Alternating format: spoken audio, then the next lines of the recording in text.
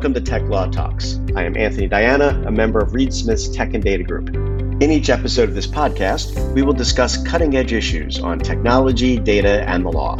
We will provide practical observations on a wide variety of technology and data topics to give you quick and actionable tips to address the issues you are dealing with every day.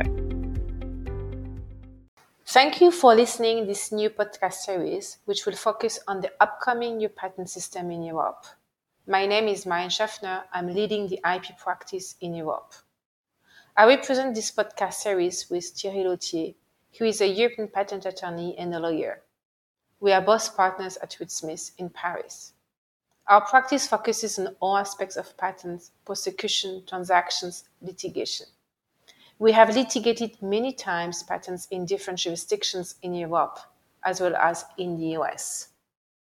In this podcast series, we want to give you a glimpse of the upcoming changes in the European patent system, both in terms of patent prosecution with the unitary patent and in terms of patent litigation with the Unified Patent Court or UPC.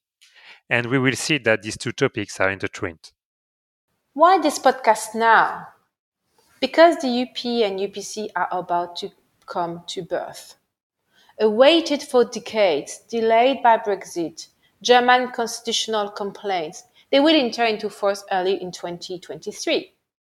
Our primary focus is to explain how this system will impact your business, your patent prosecution, your agreements, your patent litigation strategy, as well as how it will impact your competitors and what actions you should consider now. Earlier this year, the UPC Preparatory Committee has entered into a provisional application phase, which has opened a series of actions, such as finalizing rules of procedure to be published on 1st September 2022, hiring and training judges, setting the IT system. Everything is done now to get ready for day one. Germany has not ratified the UPC agreement yet, but should do so very soon. Upon this ratification, the system will enter into force on the first day of the fourth month after this ratification.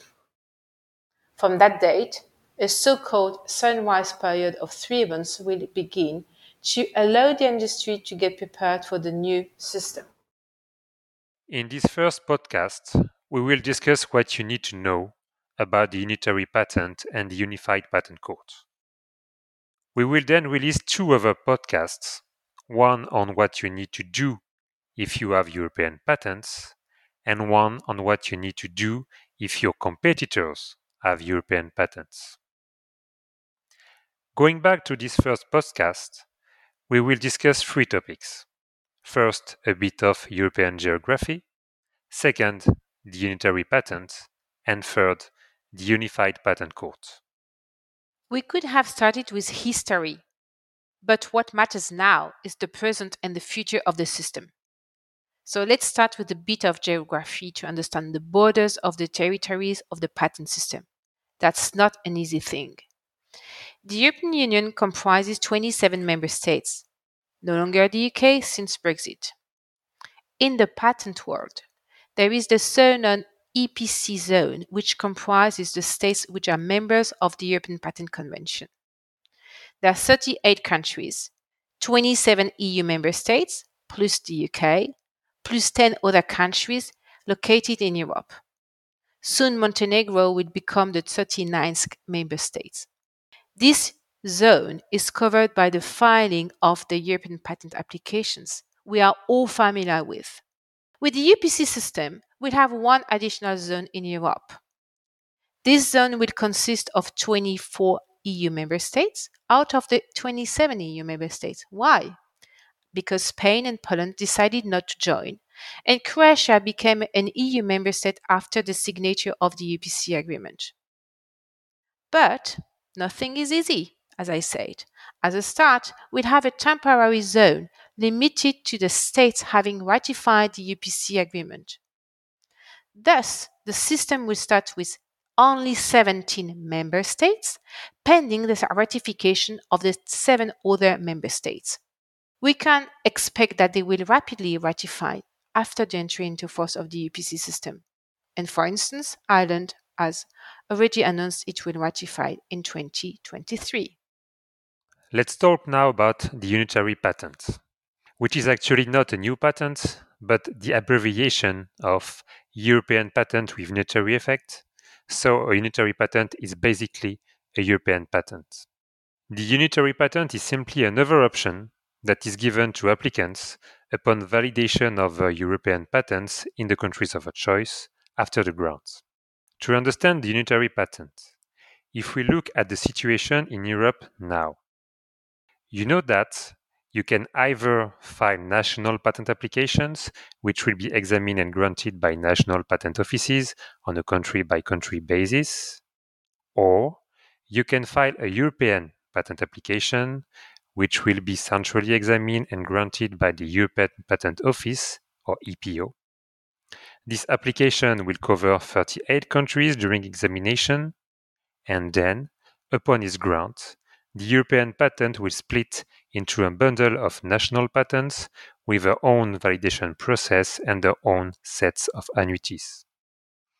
This means that most patent owners usually do not seek a protection in 38 countries, but more pragmatically in 5 to 10 countries. Soon, with the unitary patent, this current system will not change much. You can still file national patent applications or European patent applications. European patent applications are still examined by the EPO, and they will still cover 38 countries during examination. What will change is that upon the grant of the European patent, within 1 month from the grant, you will have the choice between first going for the classic country-by-country validation, so the current European patent system as we know it, and second, seeking for a unitary effect for your patent, which means that the patent will cover up to 24 countries at the same time, and it will be considered as one single patent in these countries. And you can do so with only one validation process and only one set of annuities. This second option, the unitary effect, will be a huge improvement for patent prosecution in Europe. But if you consider the figures I've just referred to, you can understand that a European patent application can cover 38 countries, but then, after grant, the unitary patent will cover only up to 24 countries, and actually only the 17 countries that have both signed and ratified the UPC agreement, at least at the start. For the other countries, the classic country-by-country validation will still be necessary. This means that most patent owners will need to have a unitary patent for the 24 UPC countries and the classic European patent for the other countries such as the UK. We will discuss in our second podcast the pros and cons of the unitary patent. But at this stage, you should keep in mind that a unitary patent can only be enforced before the UPC, while classic European patents, during a transitional period at least, can be enforced either before the UPC or before national courts. Let's move now to the Unified Patent Court, the famous UPC. Under the current system, European patents can be enforced like national patents. That is to say, only one national part of the European patent can be enforced before one national court. To enforce a European patent in multiple countries, national proceedings have to be started before multiple national courts. And this leads to risk of irreconcilable decisions about the same patent, same infringement, and also to risk of inconsistencies between the arguments filed nationally. This thus requires a heavy coordination. The UPC intends to overcome these disadvantages. The UPC has exclusive jurisdiction over classic European patent and for unitary patent matters disputes. The UPC is made of a central division with its seats in Paris and a branch in Munich, as well as local and regional divisions. In a nutshell, the central division will have jurisdiction over patent revocations and declarations of non-infringement. while the local divisions will have jurisdiction over patent infringement actions and over possible counterclaims for revocation, unless the parties agree to bifurcate the counterclaim and bring it before the central division. We'll prepare another podcast series on the functioning of the UPC. So back to the question of the jurisdiction. At the very beginning, the exclusive jurisdiction of the UPC will only be true for the unitary patents valid in the countries having ratified the UPC agreement. For the classic European patents, a transition period of 7 years has been created to allow the owners of the patent to opt out from the exclusive jurisdiction of the UPC. Hence, there will be a concurrent jurisdiction between the national courts and the UPC. In addition, European patents which have already been litigated nationally prior to the entry into force of the new system or during the 7-year transition period will be excluded from the jurisdiction of the UPC. In the next podcast, we'll explain in detail how and when an opt-out can be filed.